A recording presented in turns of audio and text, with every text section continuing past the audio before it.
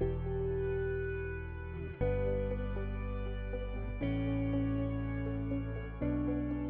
hey, hey, welcome to Unplug with Annie. It's me, Annie, and I want to ask you a really important question. What is stopping you from achieving your dreams?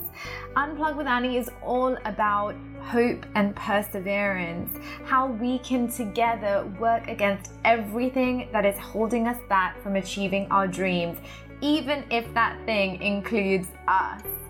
I hope that you enjoy all the conversations. Don't forget to follow Unplug with Annie on IG and Facebook, and you can stay updated with everything Unplug on the website www.unplugwithannie.com.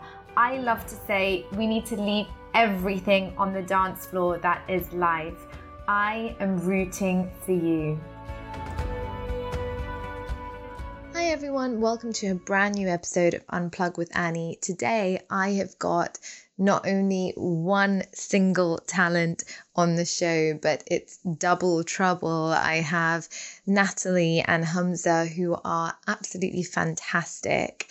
They are actors, writers, directors, producers, all in one. They're a couple, which truly makes them like a double threat, but they're doing wonderful, wonderful things. And I'm meeting them virtually for the first time as I record this. And I'm just so thrilled that we were able to do this. To give you a little bit of an insight about them, Natalie is an actor and writer. She trained in classical acting at the Royal Central School of Speech and Drama. She's written 4 short films, 2 of which have been award-winning and also selected for BAFTA qualifying festivals. She's written a feature. She's currently writing a sitcom, and she's done some wonderful, wonderful work as an actor as well. And we're just going to be talking to her about her journey individually and, of course, both of them together and how life has been together. But her aim is definitely to bring more South Asian female characters to the screen, something really seen on British TV. Hamza, also an actor, writer and a filmmaker. He trained in screen acting at the Royal Central School of Speech and Drama. He has played leading roles and supporting roles in TV shows, including Luther and Doctor Who. He was also nominated for a Best Actor award for his leading role in BBC iPlayer rom-com My Jihad. And as a filmmaker and now getting into producing a lot more, he is really and has been really focused on developing projects and short films and, again, characters which challenge traditional Asian stereotypes, I guess. And that's what we're going to be talking a lot about. A conversation definitely touching upon representation and what it is like being a professional South Asian actor in the British TV and film industry currently. So stay tuned. Hey guys, welcome. I'm glad that I finally get to talk to you. I've been really excited to have this conversation with you. Thanks for having us. Pleasure to be here. Thank you. I'm looking forward to the chat. Yeah, no, me too. So I mean, I really want to just dive in and talk about because I know, so both of you are actors, you write as well. I know that you're producing your own stuff, which is really exciting. But just going back to how you started out, like in terms of the acting bug, when it bit you, what that kind of looked like. I know you both went to drama school, but if you could talk a little bit about the journey so far. Do you want to start? You start. No, you start. Okay. You go. So we're going way back. This is sort of the violin story, but I won't make it violin-y. I have a stammer, and when I'm a covert stammerer, by the way, so it may not be picked up in this. It may not. It may come out. When I was a kid, I had quite a bad stammer when I was in primary school, and then my parents sent me to speech therapy. The NHS used to do it at that time in like a nice little clinic. And it was there where I think I first got introduced to improv, and I didn't even know there it is. I was doing improv. So I think I was about 7, 8, and I was like, oh, I really love this. And I used to look forward to going to speech therapy every single week. It's not my favorite thing to do. And then when I got to secondary school, we started doing drama in year 7, and it was like, oh, there's a whole class on this. And it started to snowball. The more confident I got with my speech, the more I was enjoying drama, and the two things kind of were going hand in hand. And it kind of never left. The bug didn't really leave. And it was kind of attached to the speech impediment to begin with, but then it just became, I love having an audience. And then after I finished GCSE drama, I went on to do performing arts at A-level, along with a couple of other A-levels. Then I didn't know what I wanted to do at university, and didn't know much about drama school. There wasn't anyone really talking about it, or I didn't know much, nor did I really go into researching it myself. My teachers told me about drama school, sort of, but it was something that you had to be older. It never felt like you could go there at 18. And the conversation was constantly about university. So I didn't know what I wanted to do at uni. So I picked a random subject. I picked business management, and I went to Queen Mary to do that. And I chose Queen Mary because they had a theatre company. It was a large university. I went there to like an open day, and I really liked it. And they had a great theatre company and what it looked like. I thought, oh, great, I could still be acting when I go there. So then I went to Queen Mary University. However, I was always constantly trying to find opportunities and finding workshops and stuff like that. And I did some stuff with, I can't remember if I did stuff with Tara, but I did stuff with Tamasha when I was in university. And I did a workshop, and through that I got auditions to do a play way back in 2008. And it worked out that both the play and my uni were both in East London. So I managed to do a couple of weeks on that play, and that kind of opened up for me. And I was like, oh, I really want to go into I want to go into this further after university. And it was either that or going into the civil service, because I did an internship at the civil service where I was really, really bored. Although, to be fair, what I was doing in the civil service at the time is highly relevant, because we were actually, I'm going off on a tangent, I'm taking up all the time. But both of us have ADHD. Yeah. So undiagnosed, but yeah. So completely fine. In this internship, I was working for the Department of Business Enterprise Regulatory Reform. It's like Department of Trade and Industry kind of thing.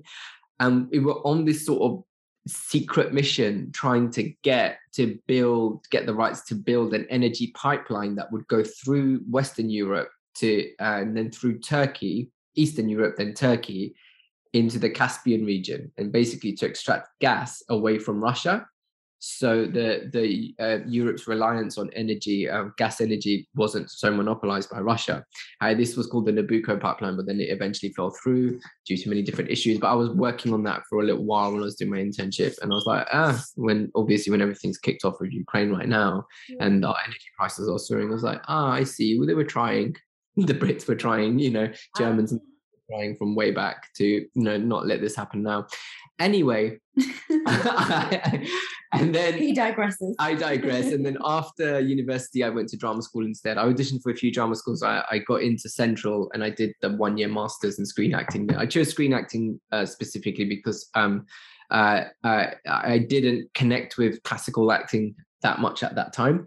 And screen specifically because I was absolutely terrified of cameras. I thought it was quite very, very blocked. So I wanted to throw myself into a course that would scare me. And I liked Central. I thought it was a great, open, huge space to be in. And unlike some of the other drama schools, can be felt quite small and claustrophobic when I was auditioning. And you nearly left. Yeah, I nearly left because of the stammer. So because you were so terrified. Yeah, my first term at drama school, I could barely get words out because it just went. And it's like this thing with the stammer, it becomes a bigger problem when you think about it so much. Yeah. So you kind of spiral. And it was a conversation. I was very close to leaving, and I was having conversations with one of the other students. And, he was a Bulgarian guy, and he was saying, look, I'm really struggling with my English. I can barely string a sentence of English together, but I'm here. And it's like, you're already in a good position because you understand the words. So he said something along those lines. It was one of those, blurry Friday nights. And then I stayed and eventually started to get a bit better. And I'm glad that I did. I didn't leave. Not that I have any judgment on people who leave for whatever reason, but I'm happy that I did stay. Yeah, and it's led you to do some really cool projects. That's my story. Yeah. Well, yeah, all about perseverance. Love it. That's great. And yeah, Natalie, like, did you guys meet at Central? No, we did. We actually, so we both went to Central, but Hamza was the year before me. Yeah. And I saw him on the screens above, when it says like so and so from the school is working on this project. Okay. His headshot. They don't have those screens anymore, Did they not? No. Yeah, well, they had them at the time. So that's where I actually first saw Hamza. And then I saw him in an audition room where I was auditioning to be his arranged marriage other half. I used to be in Sunday school plays, raised Christian. My dad was Buddhist but converted. The pastor of a church that she attended in Sri Lanka, they had set up a church in England. They had a couple of denominations in London, and she called them and they prayed for her, and she stopped bleeding, and wow. I was born long after. And so my parents believed. I feel like for me, coming from a different standpoint, for me it's could be coincidence, but it could be a miracle. But my parents believed this was a miracle, and my dad converted and raised Christian. So I started in Sunday school plays where we would play all these. It was like a brown church, and we would play all these, because Christianity is such a white religion. Yeah. We would play white missionaries going to. Yeah, it's really strange when you think about it now. Yeah. Actually, we play white missionaries. I can't think of the names of any, but they go to like colonized countries and convert people to Christianity. So we would play. It was like a version of the Book of Mormon in a sense, isn't it? It's really bizarre when you think about the way I was raised. Actually, when you think about that, so I had played. I can't remember what his name was. Charlie something's. You never told me that before, like about that. We were playing white people in our. So we were not in whiteface. We were playing white people, like who actually existed in the real world and actually went out to save the beastly, Asian countries from themselves. Yeah. So I was raised in that sort of environment, and there was a lot of good there as well. And that's where my interest in acting probably began. In storytelling, I took it so seriously compared to the other kids in Sunday school. They were just like, okay, Natalie's really intense about this. I was the only one who was like, there's brown people here. We must save them from, the jaws of Satan or whatever. Yeah. And as a brown person, it's the most bizarre thing. But yeah, that's where I was raised. And then at school, I really struggled, as you can imagine, back in the 80s. Integrating with my friend, like making friends and integrating. I grew up in a very white school, and I just didn't know how to make friends, I suppose. And the only time that I got closest to sort of connecting with people was when I was in the school play, and I played Mystic Meg, who was this character that would turn up on the lottery show. And they cast again this brown girl to play this white lady, and I got loads of laughs. And I remember being like, oh, like they can see me, because I'd gone like years and years of not feeling like anyone could really see me, and they saw me, and I heard those laughs, and I was like, I can make people laugh. I can bring joy into people's lives. And I remember the next day, the teachers were really pleased with me. I wasn't particularly academic, and I really struggled to be linear in that way, because I think in a different way than the academic system works. And I think that's probably where it began, where I remembered my friends being like, oh, it was really cool. You played Mystic Meg. Like, it was really funny. We were like, they found it really funny. And I just felt, I don't know if it's a good thing or a bad thing. Sometimes it's actually a bad thing, because your worth isn't obviously just that. Yeah. So like, there's a lot of bad things have come from the fact that like my entire value relies on the fact that I believe that I've connected with people from telling stories. But then on the other side, I also managed to get this wonderful gift of telling stories, of connecting with people, not by being myself, but by being somebody else. And I think a lot of actors will relate to that. So that was the beginning of where it started. And then I just went into hiding for a long, long time because I didn't know, because, you know, especially in the community I was raised in, you couldn't be an actor. It was just not from an Asian perspective, it wasn't the type of thing my parents wanted me to do. They really came to this country and put me in those types of schools because they wanted me to be a professional and do the things they couldn't do, which again, a lot of Asians would relate to.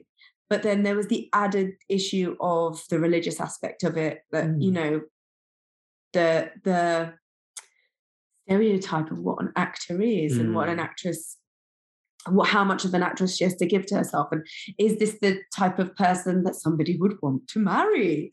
And is this the type of person who could be a mother?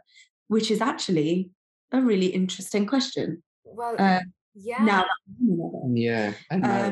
and married. But marriage wasn't the thing because I married an actor. For me, that wasn't such a difficult thing, but we'll get to that. But as a mother, being an actor, podcast. I mean, definitely want to touch upon that. Of course, I definitely love to ask you about that. And then, So went into I actually tried to find different routes into the industry. I did classics at university because it's the closest thing to storytelling, I guess. And I find that classical Greek and Roman myths, like, there's nothing quite like it. She loved that. You love classics. I loved it. Okay. So my parents were like, what is that? Is that music? What is it? Like, what are you going to do with that? What are you going to do with that? And I was like, you can do anything with that at the time. Of course, like, you can. Of course you can. You can do anything with anything. But really, I was just like, this is the only thing I'm interested in. So I went to Nottingham. I studied classics. After that, I came back. I was working in the White Company and teaching. No, I wasn't teaching children still. I was working in the White Company. I was doing this retail job. And I remember standing there and just being like, I need to do I want to go to drama school. But I was just too scared to know. I didn't know how to do that from where I was. It felt like I was just too terrified. I was quite scared.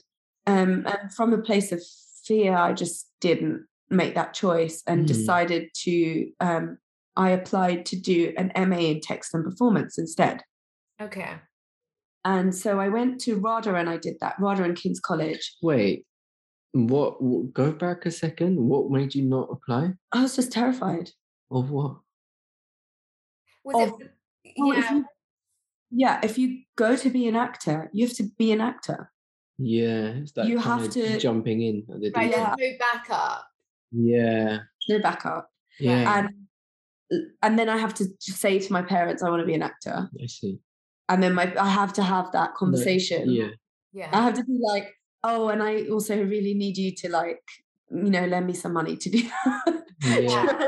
Like, how are you going to do that? Because, you know, my dad's going to have all these arguments, and the arguments are going to be like, there's no roles for people like you. There's much less opportunity for people like you. Like, when he says that to me, I just didn't have an argument. I didn't know what to say. It's almost like I went to RADA to fight, like, and did text and performance, because what I loved about that course when I read about it was that it gave you different facets of the industry. So it was like writing, storytelling,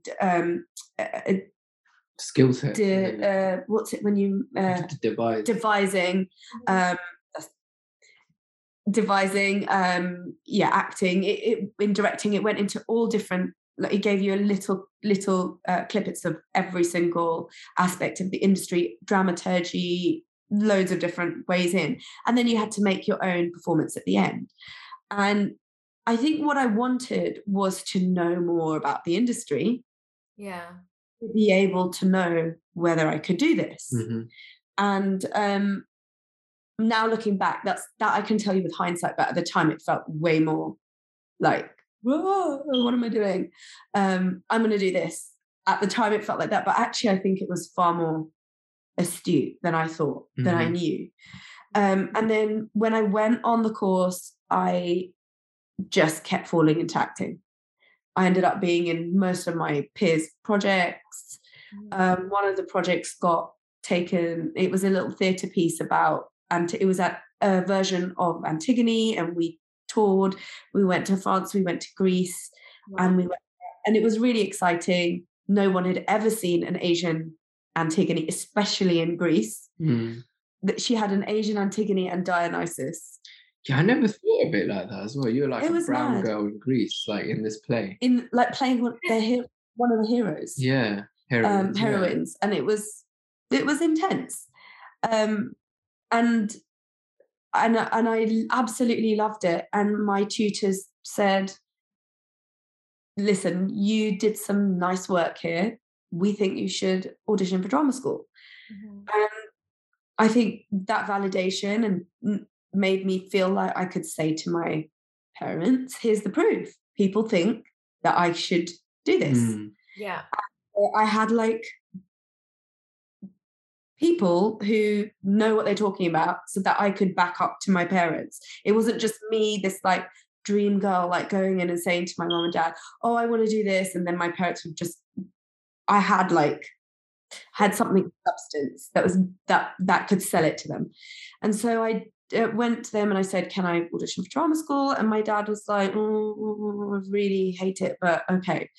And then I did, and yeah, and it was a great experience. I just wish, like most people, like some people, I wish I had been braver if I could go back to my drama school self, I'd be like, just be braver. It's harder to say that, to know that at the time. I wish I'd been braver. And when I came out, just went into the industry and met Hamza on an audition, and then we got the roles, and yeah. Wow. Yeah. Wow. The rest is history. Yeah. The rest is history. But comparatively, Hamza, did you have, in terms of like parental support then when you chose to do this, was there any like sort of obstacles that came your way comparatively, you know? No. My mum was for it because she knew I was good at it. My dad was very like disattached and sort of the kind of like standard things, like, but then he asked the questions which haunt me still to this day. That's the thing. It's like, I'm not saying, oh, you don't know about films. I totally get, I mean, at the time I was a lot more defensive, but I totally get where he's coming from, because my worries today are the exact same things he was saying all those years ago. He just said that it's an industry, like this type of industry, it's going to be very difficult for you to support yourself, to be, you know, to be financially okay. And settled, and you know, I can't remember how he described that at the time, but along those lines, he wasn't all that for it. And you know, but then at the same time, once like you got like a tiny little job here or like a little telly role or something like that, then he'd switch and become like my biggest PR machine, you know. In East London, so everyone in Walthamstow Market will know. Yeah, and I found that sweet. But you know, it would be great sometimes I wish we could still. I mean, he's a lot older now, and to have those actual serious conversations that he was trying to have with me when I was a lot younger. It would be nice to actually have that concern again a little bit. So I mean, obviously, just jumping forward a little bit, like just because we're at this point, like, do you feel now having a child, if your child grew up wanting to go into this industry, would you feel like you'd be a bit like your father at that point of time? Yeah, he's going to be an accountant.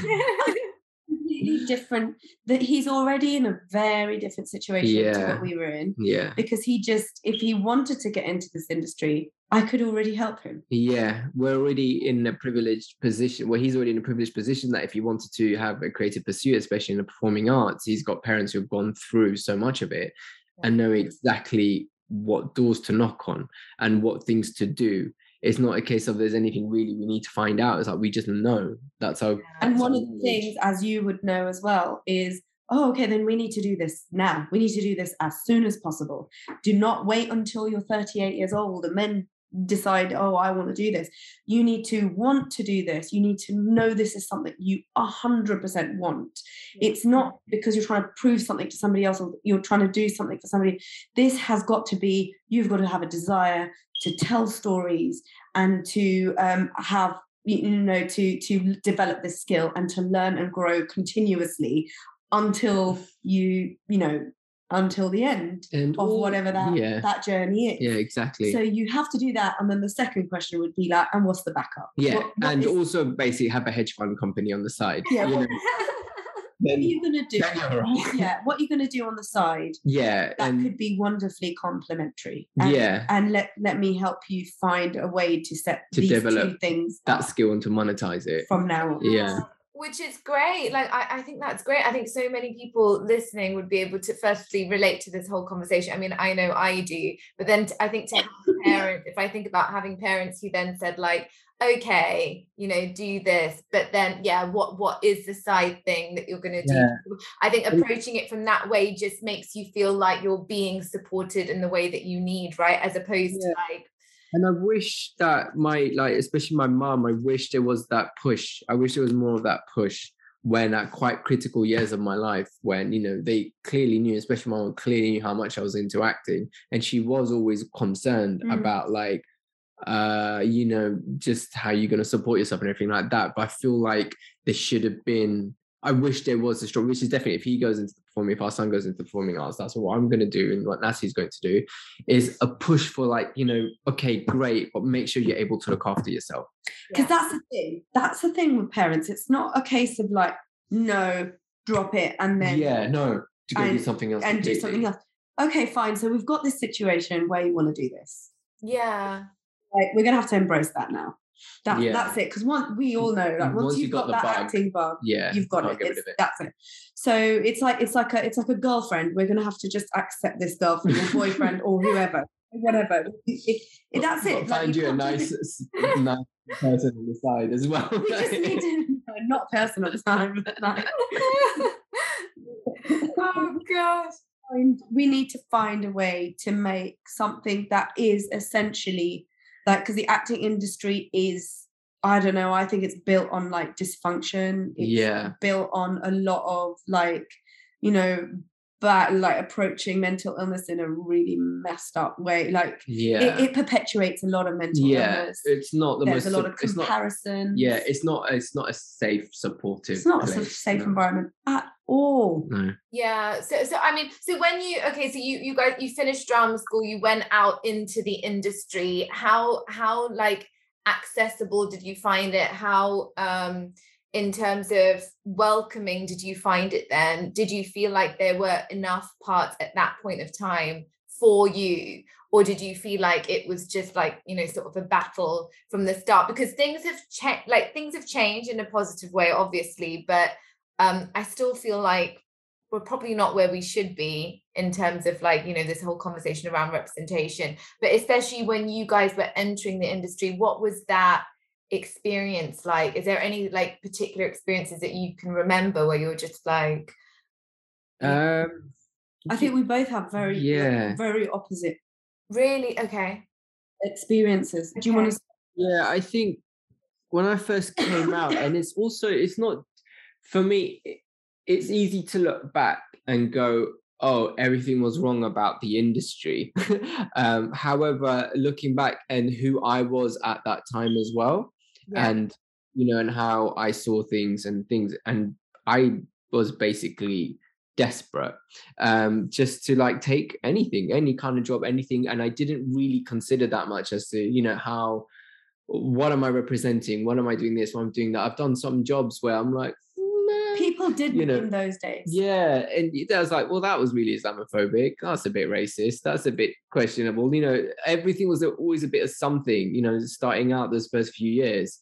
And I've had quite a few experiences. Like, I just remember in drama school itself, one of our teachers brought in this sort of actor from the States, who had done a lot of stuff on Broadway and everything like that. And he was just and I don't know what he came to talk to us about the industry. And he just sort of sat there and pointed at all of us and said, "This is your casting." And he just pointed at me and just said, "Slumdog, so hot right now." There's something. And I was like, okay, great. And that was just me going, yay. Because it wasn't being told that there's a slot and you fit into it. Yeah. And I'm like, yes.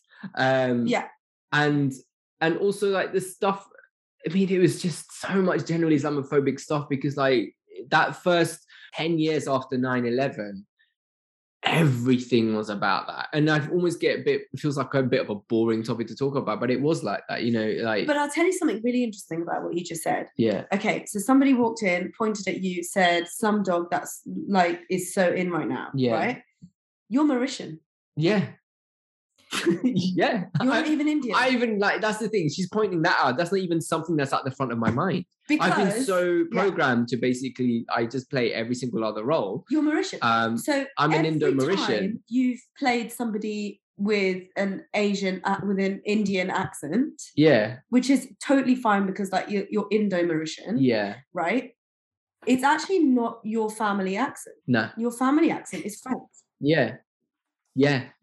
That's true. Yeah. Yeah. So like already, what is that saying about Hamza's identity and sense of self? Like that's the question we need to ask. That's the thing that happens when somebody points at you and goes, "Oh, great, when I went Frida Pinto, but a little bit chubby." It's like, oh, okay. If I go on a major diet and like squeeze myself, or somebody points at you and goes, "Mindy Kaling." Do you know what I mean? Like, oh, great, now I have to be super, super smart and like be a stand-up and do this, that. And it's like they are playing you against these other women. They're taking away your uniqueness. Yeah.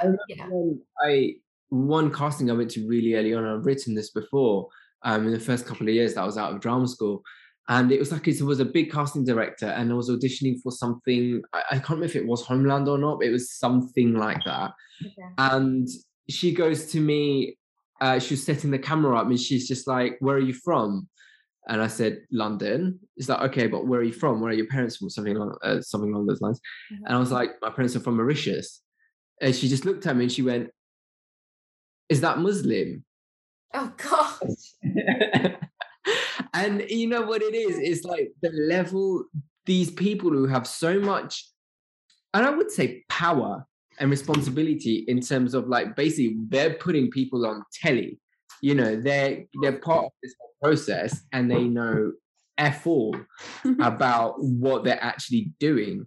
And it's just the same type of person who are in those positions that, with 99.9% of the time who pull, who make those big choices.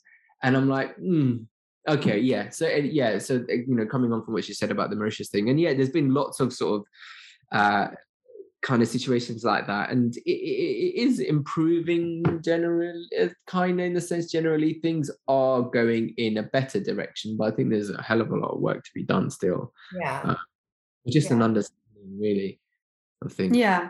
But it's nice to see more representation on the telly. It's nice to see more people of color. I was saying this to a friend recently. When I did see the Mindy show, was the first time that I saw someone who, did look a little bit like me. And I remember when I was younger, somebody like made a horrible comment about my feet when I was young, because I have pigmentation where my toes are. Some darker skinned South Asian people do. Mm-hmm. And around the nail area, it's just like a little bit of darker pigmentation. It happens. And I'd hide my feet all the time. It would just be something I'd hide. Like that's what would happen. Like, somebody would say something, I would hide it just to fit it. And I remember I saw Mindy, and there's one scene where she steps into the shower and you see her feet. And I was like, oh my God, like her feet are like mine. Yeah. My feet are totally fine. They're normal. I think you even paused it and showed me that. I paused it and showed that you need Mindy to see Kaling's feet to Hamza, because I was He was like, yeah, her feet are fine. Like, they're nice feet. It's okay, you're being weird. But he was like, what is there something you need to tell me about, like, why we're looking at Mindy Kaling? What's going on? I spent years and years and years being like, there's something not right with my feet. Like, my feet are horrible, and I hate my feet. Like, it's such a stupid thing, such a silly thing. Yeah. But seeing somebody like you, and it's specific because it's the pigmentation around, like, the nails on your hands. Like, you'll see, like, there's darker areas on the knuckles and dark areas, and because I'm a dark-skinned woman. And knowing that, you know, it's such a lovely feeling to just be like, oh, I'm like, this is cool. Like, I'm cool with, I'm all right. Like, yeah. First time I'd seen somebody on TV who I could just relate to, and I understood, like, the way she looked, her body. It's just refreshing, isn't it? Yeah. I mean, I just want to touch upon, because obviously, I know, Hamza, you just said, obviously, talking about casting directors as being sort of in a position of power. And I think we do, like, sometimes we do often view them as these gatekeepers, right? But then I've heard, like, people, I mean, people who have really inspired me, like friends who have even just said, like, oh, you know, I need to go into the audition room, and like the change happened for me when I started realizing that, okay, this is my opportunity to take space and show what I have, as opposed to be like going into an audition being like, I need to do what they want me to do, or how I think they want me to do it. So I just wanted to ask you both a bit about that, like, just taking up that space and being confident of your abilities and who you are and what you bring to the table. And has that been a shift at all been a shift in your mindset when you have been booking the jobs that you've booked? Do you feel like you have gone in with a particular, I don't know, mindset for those specific auditions, or what do you think went in your favor in those situations? Or do you think it was a matter of just being perfect casting for that specific project? I think what's been interesting is that the last couple of years has been the time that I've actually started to understand my identity a lot more and who I am in this world. And I'm still, like, on a massive learning journey.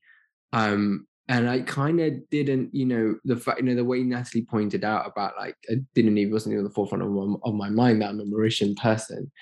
I kind of gone about the industry for most of it up until probably lockdown 2020 of just like, whatever you need. Like, I'm here to be whatever. I'm like puppet on a string. And then when I get into the room, it was more so just kind of having a focus on trying to make sure that it's like, okay, how can I just not feel like I just getting to the point that I can feel I'm going to do, like, a good take. I'm just going to get there, do a good take. And that's kind of it. I'm not the best at small talk and stuff like that. And it was that kind of, all right, so do what you need to do to kind of prepare in a way that you're going to go in and do, like, a good take, and then walk back out. I tried my best. You know, I remember being really nervous very early on, and it did get a bit better.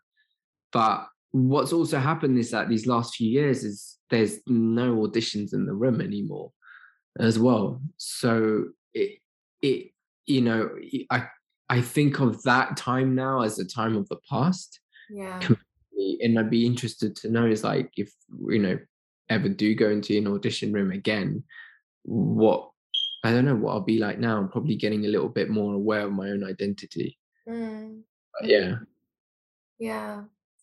Yeah, because it's certain things, like, which got me really thinking that I always had the tendency of, you know, when you go in and the casting director says, like, okay, are you ready?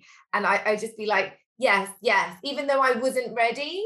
Like, you know, I'd be scared to ask for, like, could I just have a minute? Or I got to the point where I remember, like, saying that I didn't want to apologize in the room, kind of thing, and try to, like, own the time a little bit. And someone said somewhere, if you feel like a take's going wrong, just stop, and ask to start again, and take that time, and thinking that, well, you kind of want to do your best there. They essentially want you to do your best if they brought you in. Yeah. And but it's strange now, because that time of going to audition feels so far away as well. Like, I've had so much the experience of being an actor, since 2020 has just completely changed. I'm still getting to grips with what that is. I can't remember the last time we went in the room. Yeah. The question was, like, when we first came into the industry. Yeah. Dealing with like representation and being in the... I think for me, one of the things that I found quite easy when I first came out of drama school was I would see a lot of victim-y roles as and I think it's connected with the fact that I'm a dark-skinned woman, Asian. I was younger at the time.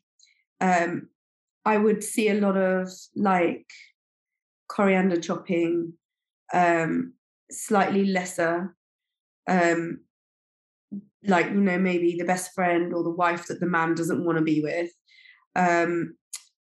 but like this victim most of the time. That's what I would see. And at the time, what I found actually very useful was that I think I felt a bit like a victim, so I'd use that. I would use that and that's kind of what worked for me to get the cook. Interesting. I never said that before. to get that first job that I did get, was because it's this woman who's put upon by her parents and forced into an arranged marriage and is trying to pursue a life of her own, but is struggling against this stereotype that they say of all of us. And I kind of knew how to play that game at the beginning, and I felt like I would just do whatever they needed me to do, even if that wasn't my experience. I felt like I could access it anytime I'd been, victimized. I would use that to relate to this person and to sort of try and jump any hoop that they needed me to jump, to be their Asian woman, to be there through the white gaze, to be whatever they wanted me to be. And as the years went by, I really I was starting to understand myself as a woman and understand the different facets to myself and different sides to myself. Sides to myself that are a little bit more powerful, sides to myself that are a little bit more maternal, sides to myself that can be really ugly and flawed and make really bad choices and really unprofessional, as opposed to this constant, the lawyer, the doctor, you see my face. And I remember the casting director came in and was like, oh, you could be the professional. And I remember when I auditioned when I was interviewing to see agents, they'd be like, how do you see yourself cast? And I'd be like, as the doctor. I had been coached by drama school to be like, as the doctor or the lawyer, because of course I'm together. I'm an Asian woman. I've got everything together. A side character. And yet Natalie is experiencing being like not necessarily together and not always mentally like okay, and actually quite messy at times, and will eat too much and will like make really bad mistakes with her friends and can just be a mess, just can be a mess. And I think like I always had this interest in Fellini and Buffon and like clown and ugly clowns. And I remember when we were playing with masks and being clowns in drama school, I put one mask on, and one mask, you know how it kind of possesses you, a mask, like something happens to you. Like I put this mask on, and it was like you have to look at the mask first, and this mask was like, honestly, it was like that. Yeah. And you look mask and I was like, oh, okay, this mask is a mess. And this mask is like gross. Something about it was like gross. So I put this mask on, and because the way that Commedia dell'arte was the classes were, was that they had everyone, the rest of the class sit in front, and I came forward, and you just put the mask on and you see what happens. And I saw what happened. And it wasn't graceful. It was really like near the ground, and it was kind of gross. And in my mind, this mask, like saliva was coming out of the mask, and it was actually really grotesque and surreal and bizarre and horrible, really horrible and animal. And we took the mask off, and then they asked the class what they felt. And one of the guys, he actually happens, like two of the guys, but what two of the guys, it was the males who had the biggest reaction. Right. And they were, I didn't like it. Okay. And the teacher was like, oh, like, she was kind of like more progressive. She's a clown teacher, right? And she was like, why? She was like, I actually thought that was a really, like, I saw a different side of Natalie. And they were like, yeah, that's what I didn't like. Natalie's like cute and like sweet, and she's little, and she's like, she's like Princess Jasmine. At the time, I was more like Princess Jasmine. And I've evolved to be nothing like Princess Jasmine. Not that there's anything wrong with Princess Jasmine. Like, she's absolutely wicked. Yeah. But, like I don't relate to that. And that's totally fine. And they were like, oh, because Natalie's like that. And I remember feeling like shame. Right.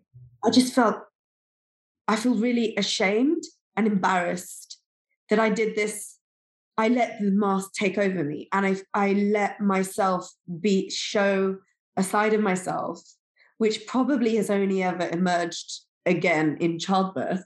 But like, I let a side of myself that's actually really close to the earth and really raw and really ugly and dirty and, like, but also big and powerful. Incredible. And quite incredible, yeah. And it felt really good at the time. And there was a part of me that was like, there was a tiny little part of me at the back that was like, sod you, like, who cares? But it was a very tiny voice.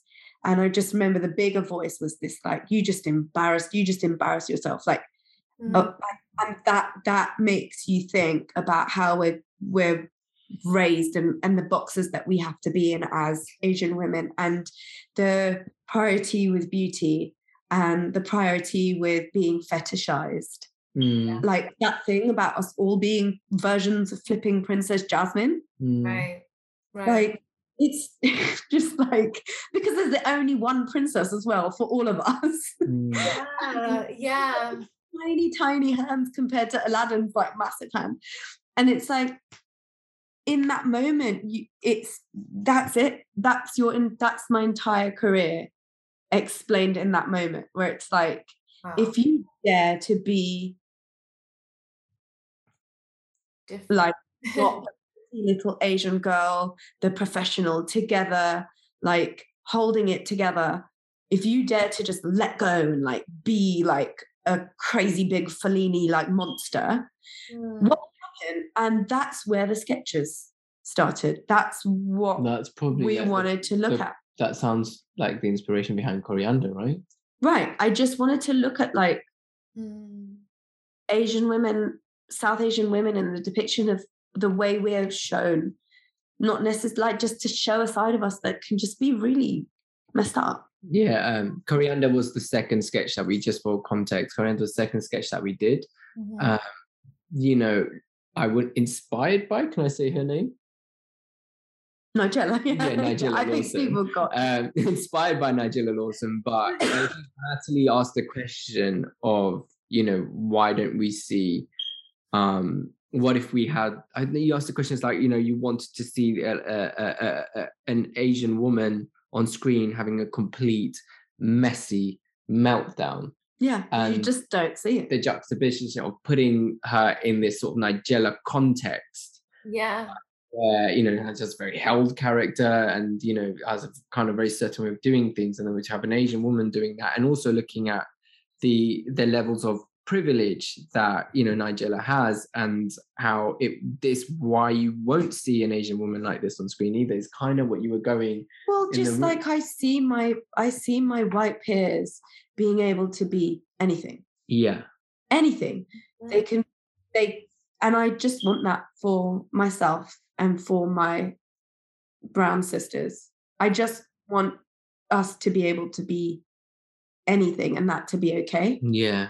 And the pressures of having to be, you know, I always call it kaftan blowing in the wind. Thinking in the wind. Like, you know, you'll see this like exoticized, and I remember recently I was in a read through written by an Asian man, and the description for all the men was like really charismatic, really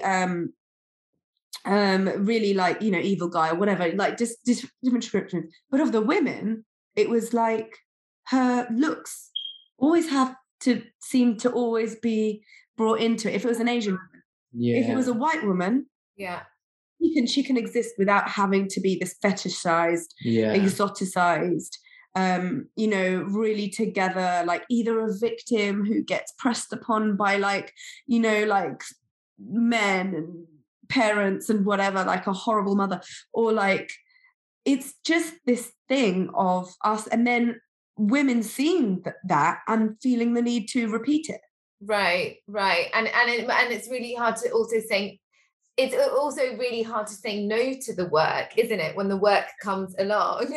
And neither of us, we were just both like, oh, we'd say yes to everything. We don't judge any actor. That's the thing in terms of like the actors who do things and everything like that. It's like, we totally get it. We totally. Because it's not about saying, this is what I mean. It's not about saying like, I love Princess Jasmine. Right. And I love what they did with the character in the remake. Mm-hmm. Like Dara, Will Smith remake. I love what they did with, like, what Naomi Scott did with it. I love what they did with it. I love the fact that she was so like fantastic and fierce. There is so much room for like beautiful Asian women who are powerful and can sing and dance. Like, there's so much room for that, but there's also room for us to be anything. We can, like, you know, if there are actors who are not the most, you know, beautiful white women out there in the world who bag like those roles. Mm. But the thing is, we don't have those roles. Mm. They don't exist. Yeah. Especially leading roles as well. They just don't. Yeah, like you will get that with and you will see that your peers have those opportunities. Yeah. So there's a spectrum, isn't there? We come in all different shapes and sizes with different voices and backgrounds, and that is super cool.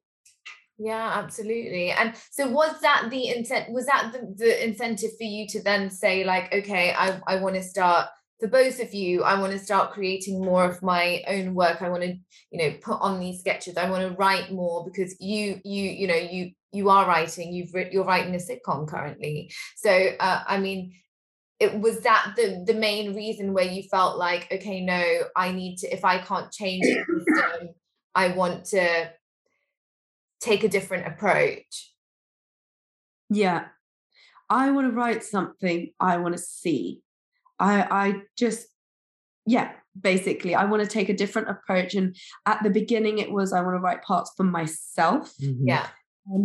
And then it's now become, you know, how things evolve. It's not necessarily only for myself. There are so many women's stories that just go untold, mm-hmm. that I want to tell. And not just tell the same, you know, like in the description, like stupidly beautiful, you know, tall, ridiculously like shiny, lovely hair woman who is like a lawyer. In the wind, lawyer. Yeah, she's a lawyer with 3 children and got all her shit together. Yeah, looks fantastic in her Lululemon. Yeah. Oh my gosh, I know. So what would you say to, I mean, people who are like wanting to take the plunge in terms of writing their own stuff and creating their own stuff? Because it's one thing to like then be like, okay, I can, you know, force myself to put pen to paper and put down an idea, or even try and develop something, even get some people reading it and saying, yes, this is great. But then what, you know, how do I then get like the funding or approach the right people to put it out? How do I get it into a space where it's going to be seen and it's going to really, I suppose get eyeballs on it to then, you know, have more opportunities come my way. Yeah, I think in terms of the space we have now is a far more vast, and it is compared to what it was when I left drama school. It's like now, and you know, the whole industry has turned to video content completely, and I think social media especially is always there. It's always there, and in fact, you know, and that provides its advantages, provides its drawbacks.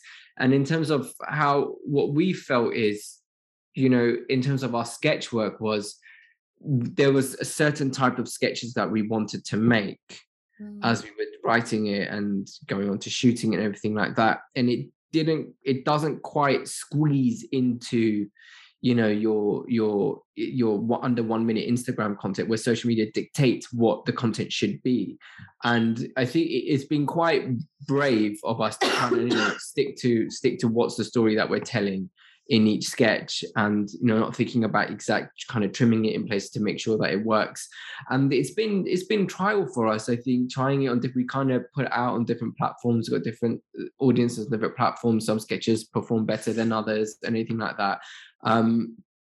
And, you know, we try and share our sketches out with other accounts who we think would be interested in it. It's trying to, for us, it's just trying to, we're actually figuring it out as we go. Yeah, we're figuring it out. But we decided just to jump and to take the leap, and just to write and do it. Yeah. And to see what comes of it, and if it connects, we said this, if it connects with 10 people. Yeah, that's what we said to each other. Is that what we happy. What we wanted to do at the beginning of this, when we first had the ideas for some of the sketches and we started kind of like shooting them, we said, well, at least we're creating a catalogue of work that we're proud of. Yeah. You know, regardless. I mean, obviously we think about eyeballs and stuff like that, but then if you were to look back on it in 20 years' time, going, oh, we did that. And these were stories that were very relevant to us at the time. And in answer to your question, for sketch work, definitely social media, and YouTube, and potentially Vimeo as well. However, you know, there's a lot of actors that we know they make their own short films. Some find funding, some self-fund, some bring in people or students that they know with, you know, skill sets that they can get on board, just constantly creating content, needing to put themselves on camera or not be on camera as well. But I think at the same time, one of the things is, visibility really matters. Yeah.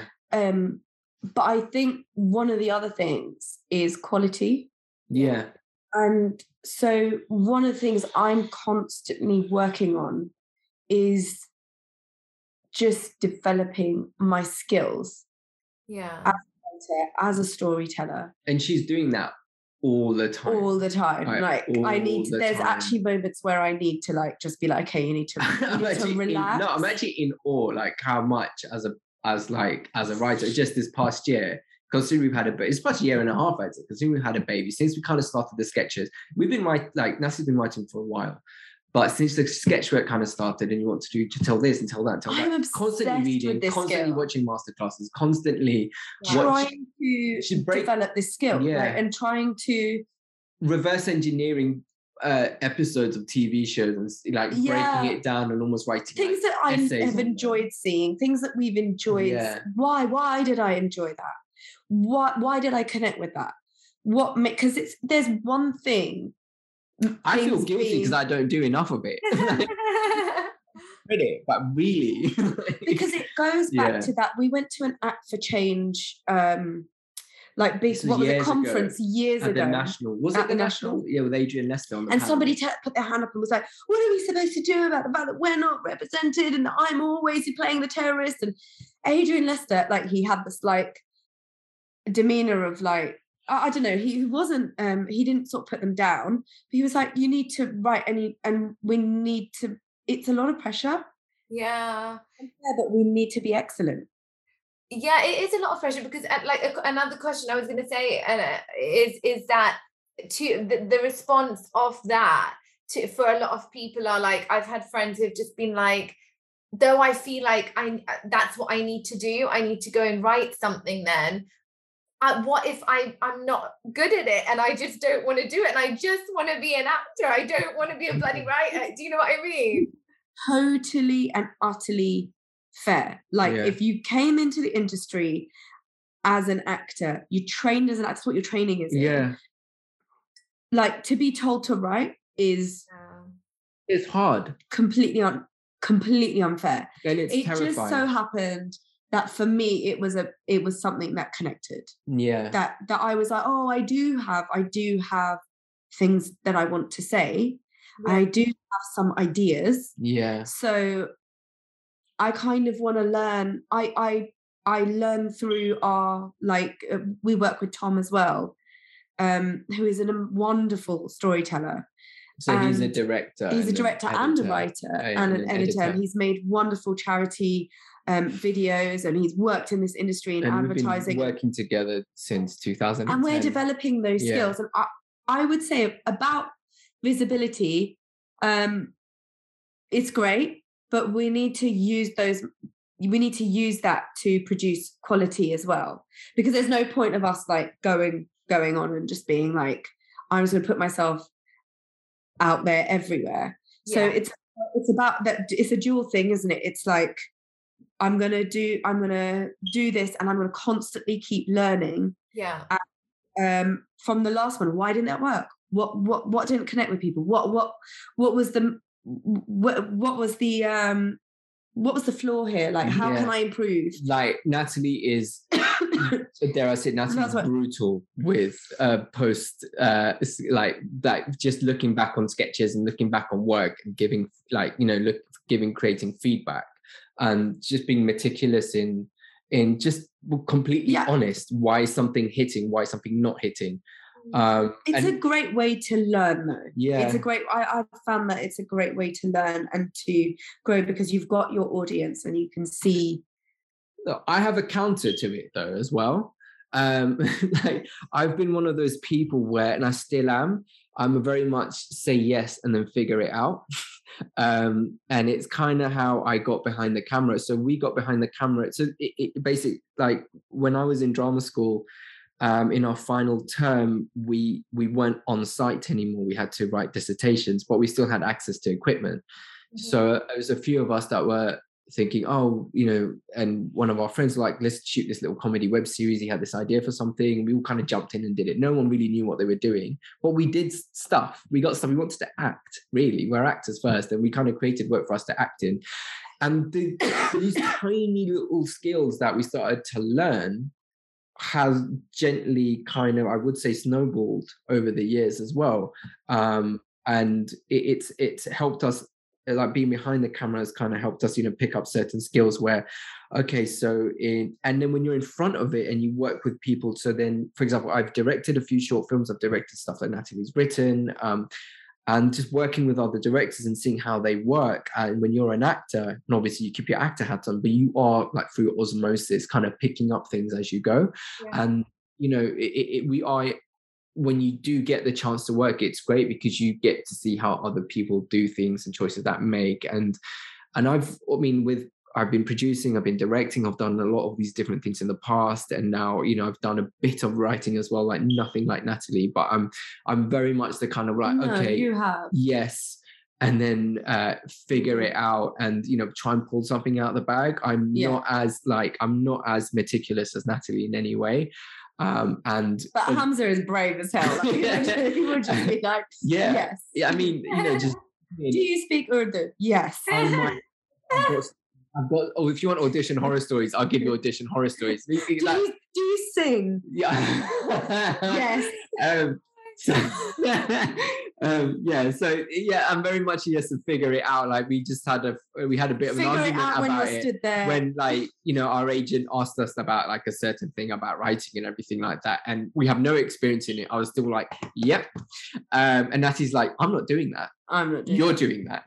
Because I'm like, yep, and then throw it out. But that's what I mean. For me, it's about quality. Yeah. And for me, it's about any experience we can get. Just say yes, just jump in and swim. But again, this comes down to the type of person that you're looking. You know, it's the type of person, and what they're capable of bringing to the plate. Yeah. If something is just, I probably need to be less of a perfectionist and a little bit easier on myself, and I need to be a bit more. and actually probably maybe try things that like terrify me without having to have done a full-blown course or having investigated it and tried it out and figured it out. Hamza will do that, and somehow he will pull something out, and I'll just be like on edge, terrified, like my stuff like doing somersaults 1,000 times. My comms app like, Hamza's speaking Urdu, like full, and he just sent me a message being like, they're getting me to improv. I mean, I'll tell you this story. I think it's an anecdote. I may as well, because she's pushed for it now. He's basically Joey from, but like a good actor. Joey from. I had an audition for, it was an amazing audition for, what was that show called? Those series of Small Axe. Okay. Small Axe. So Steve McQueen directed Small Axe, and it was to play this Punjabi police officer that was alongside John Boyega in one episode. You know, like, you know, a few good scenes. And I went to the first audition. It went okay. I didn't expect to get a recall. I get a recall. I get the email going, okay, you're gonna have a recall with Steve McQueen, and I was like, okay, I'm literally gonna walk in. Okay, cool. That's cool. So he calls his friends because like I love Steve. It's not just like, oh my god, he's won an Oscar. It's like I really like, you know, like some of his films. We both love Widows. So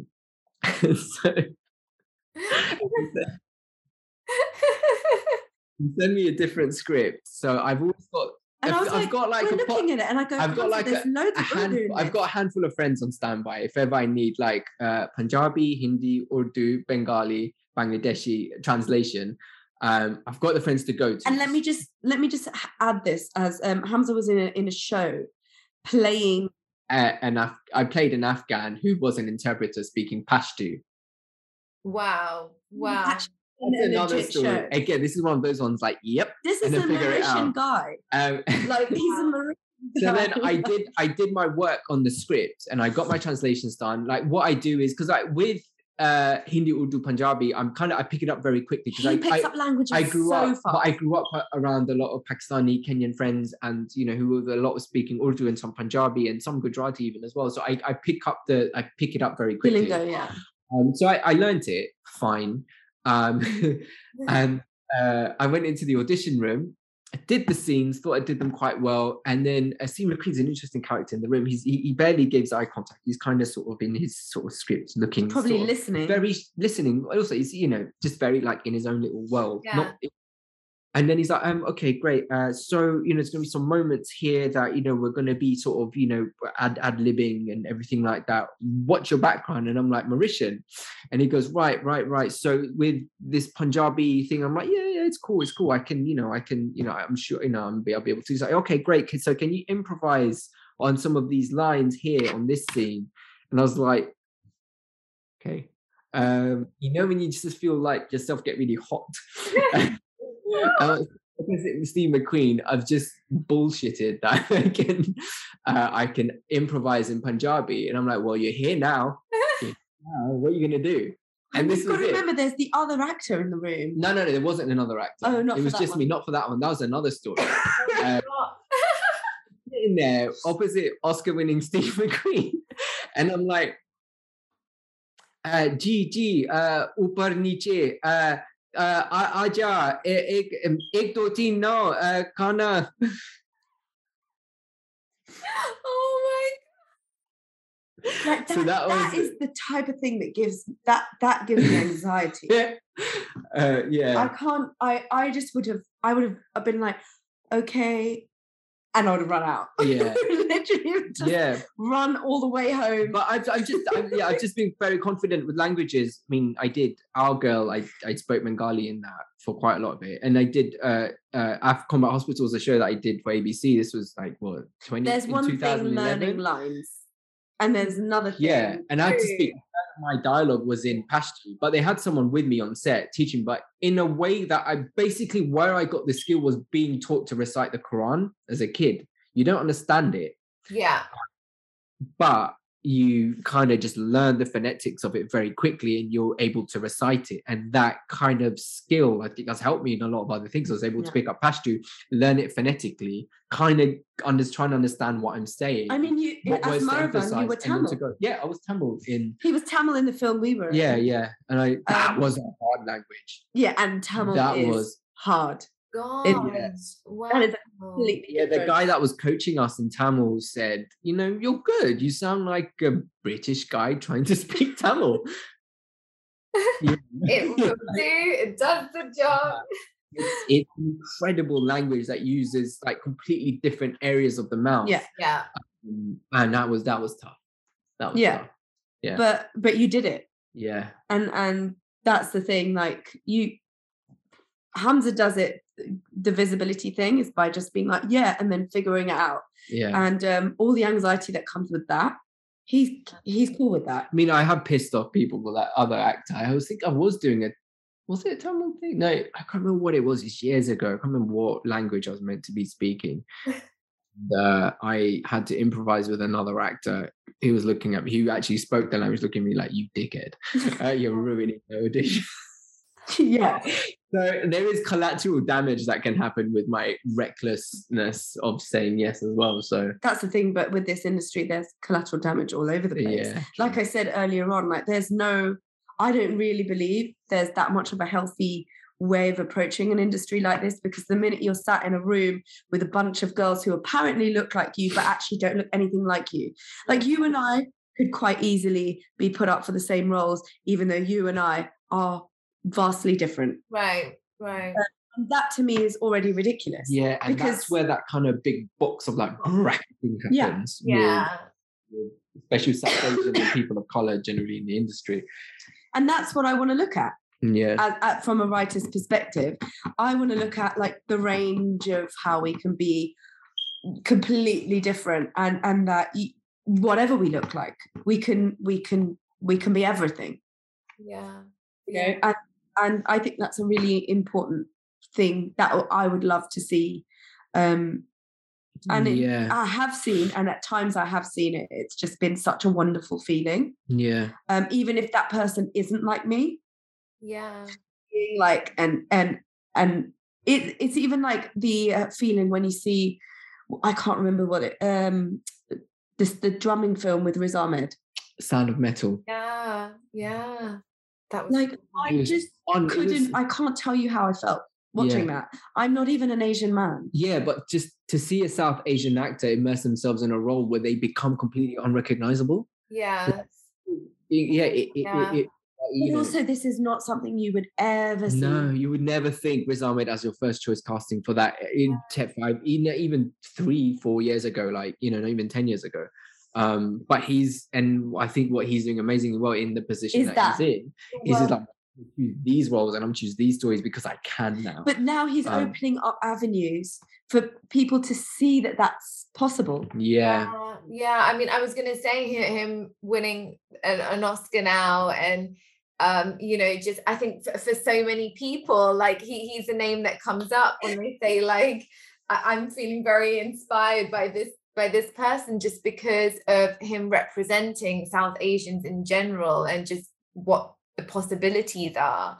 Although like he obviously writes and co-produces a lot of the stuff that he's doing as well, which also goes to show that you have to kind of partake in that whole making it happen. Because we are very much still there. Yeah. Things I said Tamza is the only reason I saw Mindy Kaling in the Mindy Kaling show is because Mindy Kaling sat and wrote that show for herself.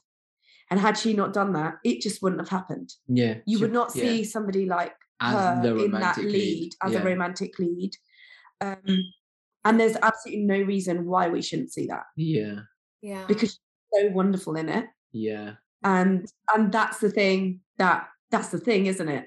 It is. I know. And another thing I feel like, I don't know, in general, like something I've been saying a lot on the last few conversations I've had is just the fact that the South Asian community sometimes are not so supportive of each other in terms of like championing each other, which I don't know why. And I feel like it comes from this lack of already, which exists, like we've been talking about, you know, being put in a box, even though like we might be extremely different, there's that one role and we're all kind of going for it, and it creates this competition, but in a negative way, right? I think it's because we're raised in communities where we're sort of played against each other, because the opportunities are so small. And it probably starts from the I don't know that much about it, but I am actually doing some reading about it at the moment. But it starts from this in the Asian community, like marriage is seen as like the pinnacle of achievement for a woman to play out her duties as a woman, right? Yeah. And from childhood, we are pinned against each other to be able to bag the best man. So we're just, from childhood, we're put in, even if it's not consciously, it's subconsciously a trauma, a generational trauma that we just inherit. To look at another South Asian woman. I mean, we've all been guilty of it. We, in my friendship group, it's a mixed group of friends, and there was another friend came in, and she's another Asian girl, and this was like a couple of years ago. I remember just being like, that's really weird, they're not going to like me anymore. Yeah, it's like just insecurity creeps in. Yeah. And it's because this is where, when we're raised in this way, that if somebody else thrives, that means you're not doing well. I remember I used to have these I used to try and freak my dad out. So I'd be like to my dad, who was actually really fond of my friends, I'd be like, oh, my friend so-and-so is really pretty. And he'd be like, don't be down on yourself. But I was like, wait, I wasn't down on myself. I was just saying my friend is really pretty. And he's like, you're really pretty as well. But I was just like, yeah, but wait. Where's what happened? What's happened here? My mum does the same thing. Oh, yeah. Like, it is ingrained in the way that we're built. Do you think it's been exacerbated by colonialism? I think that's we can only take responsibility for what we can do for ourselves, and what we accept as our reality, regardless of what has. Of course, like a bit of divide and conquer doesn't help the situation. I'm sure, but I think at the end of the day, we're responsible for the things we say. Like, really, if my son came to me and was like, oh, my mate is really like hot, like he's really handsome, and it's like, yeah, your mate is really hot, he's also really intelligent or whatever, do you know what I mean? Like, we have a lot that we can bring. Like, just because he's observed that, we don't need to make him feel like he's lesser because somebody else is done better. I think a lot of it is to do with that. This underpinning in the thing in the community where it's like, oh, I have a Mercedes-Benz, but I have a BMW, you know. It's not all about constantly trying to compete with each other, that actually we can boost each other, and by boosting our friend, by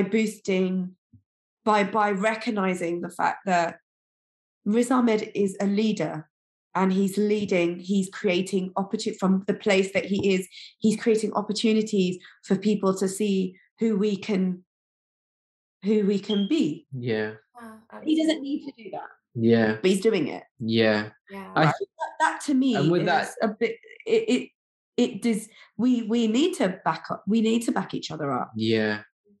Who else is going to do it? And with that, what Nasi was talking about in terms of, if you look at it from that sort of setup, if you were to overlay industry on top of that, it's just rife, and it completely like catalyzes all these pre-existing issues. It just makes it so much worse. And yet it does take just taking that step back and just trying to see the bigger picture. And that's something that I struggle with myself a lot of the time. And I think, Natalie's a bit further ahead of me as well. Of just thinking that, someone else's achievements is not necessarily like hampering your own. Yeah. So it means that you're crushing them. Sense it's just that you've been programmed to think that there's only these tiny little kind of seeds. There is room, nuggets of opportunity, and there's only space for one. And that goes back to, for me, even literally being the only brown person in my drama school class. We're used to being the token. Where is that tokenism? But should we accept that? Should we accept being the token? Do we need to be the one brown person in the room, that gets to play all the brown roles for a while? Like, it's just like, no, because you're going to go into the industry and you're going to be sat in a room with a bunch of brown girls, and you're going to have to learn that, this is a weird dynamic. That's always going to be a weird dynamic, especially when you've grown up just consistently, like your inner voice, you've been taught to compare yourself to others. So what are you going to do in that room just before you go in to show your unique self? Oh, I'm not this and I'm not that and I'm not this and I'm this and they're that. I'm not this, I'm not that. Yeah. In the disguise of, hi, how are you? Yeah, I saw you there. Okay. That underneath the subtext of it is like, oh shit, it's you. I feel really scared. Do you know what I mean? It's like, yeah. That's the thing. I think there's, boosting the women who are thriving out there and getting it, like who are like making moves and strides to change the world, regardless of how that makes you feel, is the more, for me, like it's how can I learn? Absolutely. How can I learn from them? How can I move in that direction as well? Like, rather than the thing of like, oh, I need to squash them down, I am going to pick them up, I'm going to learn from them, and I also want that. I want to meet in my way, in the way that works for me and the way that works for you. Do you know what I mean? Yeah, no, I love that. And it's so needed, so important. It's healthy. It's healthy. Exactly. I feel like I could keep talking to you guys for the longest time, but I'm gonna wrap it up now. I'm just aware of the time, but it was so brilliant hearing about your journey. It's so amazing, and I know that so many people are going to love this conversation and relate to it. And there's just a couple of quick questions that I wanted to ask you to just round it off, like just off the back of you saying it's so healthy as well, and touching upon mental health earlier. Is there something that you guys do, like a practice, whether individually or together, something which is important to you to like unplug from the madness of all of this? Obviously we touched upon the fact that it is, there's there's a lot of, it's not necessarily the best place for your mental health, in the industry, if you don't know how to navigate that, or at least like introduce mental health, mental well-being practices into your, life. But is there anything that you guys specifically do to just help you touch base with that?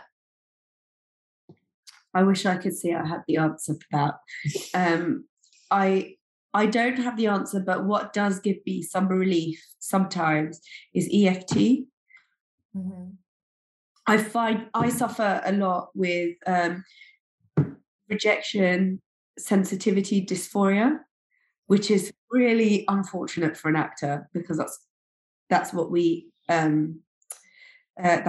deal with, like on a weekly, daily basis, really. How to cope with the sensation of rejection and what that means. And I find some relief from EFT, the tapping. I think it's to do with actually physically doing something, and just being actively, pressing on these pulse points that release tension momentarily, and sort of at least even try to manifest an acceptance of that moment, because I know the secret pain and dysphoric experience that actors go through, and then feel like, no, in order to be an actor, I've got to be able to just show that I can deal with this type of rejection, and that I can flick onto Instagram and see everybody winning, and I'm cool with that because everything is awesome. Like, that is like the thing that I think I will say to Hamza, everything isn't awesome. I feel awful. Like, we'll be brutally honest with each other about, I feel like I've failed. I feel like I'll say those things and I'll accept that I'm feeling those things. And then I'll try and manifest openness to the next thing. I'm not going to say that it works every single time, but and I'm not going to say that it's the answer, because I really, if you know anyone who knows the answer, please get in touch with me. But it has given me some relief. And I think being honest about it and having a community of people like yourself to talk to and to be open about it, because this is the occupational hazard of this career. And this is back in the day, people didn't have to see people's achievements plastered. Like, you would not get the job and you'd never find out who got the job. But in our industry, you don't get the job and then you find out on Instagram and we are guilty of also having done it. Yeah. Because then also you don't judge people who do it. No, because it's all promotion. You have to promote yourself. Yeah, you have to do it. So you can't judge people who do it. You can't say it needs to stop. It's just something that, especially if you, like, some people might deal with it really well. Yeah. Some people might have been given those skills by their parents when they were younger and might actually know how to deal with that beautifully. I'm not one of those people. And I think for me, I'm on a journey to try and figure out what is the thing. But I do get relief from tapping. I don't know what you... No, I think my problem is that I spread myself completely thin, doing a billion different things at the same time, and basically saying yes to everything in every single area, and not really looking after myself. And Natalie's always trying to get me to ground myself and kind of have more focus. The only things I would say that I have done in the past, so I try to still do, when I was going into the room to audition, for some reason, the last few years before lockdown, I found I was getting a bit more difficult. Like, the nerves were starting to get the better of me. So sometimes if I did feel that, I just simply use a Calms app. I just go away in a corner, use a Calms app and just do breathing to kind of like connect a little bit with my breath. And it is kind of what you get taught in drama school. A lot of actors work with their breath. But it's very easy to disconnect from that, and then all of a sudden you're going in with tension. So it would be that feeling that if I can control my breath, I'd be okay. The other thing that I do is, which I haven't done in ages, but I did do it last week when it was all going completely messed up. There's Calms app has like a traveling meditation, because I'm one of those people, like, I can't sit still anywhere to like do something to look after myself. And I have forced myself sometimes, when I know, well, I'm going to sit on this train now, I'm underground. I'm going to be here. I may as well do 10 minutes and just listen to like a traveling meditation. And that has been very helpful when I do it. But I'm definitely not someone to take advice from, because I'm not looking after my mental health that well. But we are working on it. And I think one thing that, again, I can say that to anyone listening, is that like actually spotting the moment and going, oh, okay, right, it's happening now. Rather than letting the moment like get out of hand, which I let it happen this morning. The moment will just get out of hand, and my emotions are running the show, and I'm like a puppet under the emotion. Like the emotion monster is here, and I'm going or whatever. And I think the thing is like actually spotting it. We went outside, and the fresh air gave me a moment of clarity where I was able to go, oh, okay, like I'm at the moment what did I say? I'm unable to control. I'm basically unable to. My emotions are dysregulated. That's the one. I at this very moment, and I think it may last for a few days, I'm not able to regulate my emotions. And from that moment of the self-diagnosis of going, oh, okay, that's happening, I've actually been able to go, oh, because that's, isn't it? It's like, oh, you're not controlling me anymore. I've just told you that you're trying to control me, and that I'm cool. I'll come on the journey with you if that's where you need me to go for the moment until, emotion Natalie monster calms down. I'm just going to go with you and like just be like, okay, we're here. Oh, we're in anger. Oh, now we're in sadness. Oh, now we're in anger. And now we're in sadness. It's acceptance of it first rather than resisting it. And just knowing, like with your logical mind, okay, this is where we've gone to, and we're going to slowly try. And I'm saying we're in this obnoxious, third person way, but I mean it I feel like I'm actually in a split situation in those moments where like logical side's like, what the hell is going on? And like emotion side is going, right? And I'm just basically going, okay, so we're just gonna do this for a bit until you've calmed down, and then we're going to logically approach this, rather than calm down now, this is really embarrassing, and like I'm going to try and squash you, but you're going to keep like bursting out. I think that helps me as well, along with EFT, but I don't know if that's a helpful thing. I think it, like what you said, is also just being kind to yourself, isn't it, in those moments, really just like being in partnership with those emotions, like you said, just welcoming them in and being honest about it. I think it's so great that you do that. And last but not least is a bit of a cheesy question, but what kind of legacy or imprint do you guys want to leave behind, or feel like you're doing or working towards? I feel like it, for me, if I can impart that moment where I saw Mindy Kaling's toes and was like, oh, my toes are cool, they're fine. If I could pass that moment on to another person to learn earlier, that like it's all right to be like bonkers. It's okay.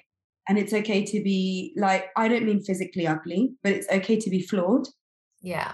And it's okay to not be okay. And it's okay to not like the way things are, and to want to change things, and to want to it's okay to be a bit different in your community, to feel like you don't necessarily fit in. That's okay. Yeah. The people like that, if I can impart that onto somebody earlier, so that they don't end up going like, I'm going to be 40 soon, so they don't end up going like 39 years with that, and realizing just what I feel like, it's never too late, but what I feel like, God, I wish I knew that at like 16. That's partly why I look at these, the young lady from Bridgerton, and I'm so terrible at names, that's partly the ADHD, but the young lady from Never Have I Ever. I look at these young girls and I'm like, cool, I just wish I had that. And I'm so happy that Idris, our son, gets that. And I'm so happy that, the other young kids get to have that, because they're not going to go through this many years. What we carry. And if I can do that in a small way for anyone, that's the imprint I'd like to leave, and that's what I continue to try to do. Yeah. I feel like I need to call this episode like Mindy Kaling's Toes. Oh, where Mindy Kaling's Toes? I know special thanks is gonna have to be given. Oh my goodness. Well, it was so brilliant having you both on. Honestly, thank you so much for taking the time out. I know that it was. Thank you for having us and giving us a space to talk. And for being so awesome. Yeah. Oh, yeah, no, it's so great. I think this is just, for me, it's all about like, I think with no agenda, just, like jumping into a conversation and seeing where it like flows. And it's really great to just, hear people's stories and allow them to just be. So thank you so much, guys. I really appreciate you, and I can't wait to see what you do next and see the next sketch that comes out as well, because they're brilliant. I think Awesome, we're gonna be posting, and again we're doing the social media thing. We're gonna be posting, because I think that when we posted before it was not quite the right time with the war and everything like that happening, but we're going to be doing another push on our latest sketch, which is about shame. I think it's all I wanted. And thank you so much for having us in your time. It's been really great to talk with you. That's it from me today on Unplug with Annie. Until next time, remember you can stay tuned with everything Unplug on www.unplugwithannie.com. I'm going to leave you with one of my favorite quotes from Mandy Hale. You'll learn as you get older that rules are made to be broken. Be bold enough to live life on your terms and never ever apologize for it. Go against the grain, refuse to conform, take the road less traveled instead of the well-beaten path. Laugh in the face of adversity and leap before you look. Dance as though everybody is watching. March to the beat of your own drummer and stubbornly refuse to fit in.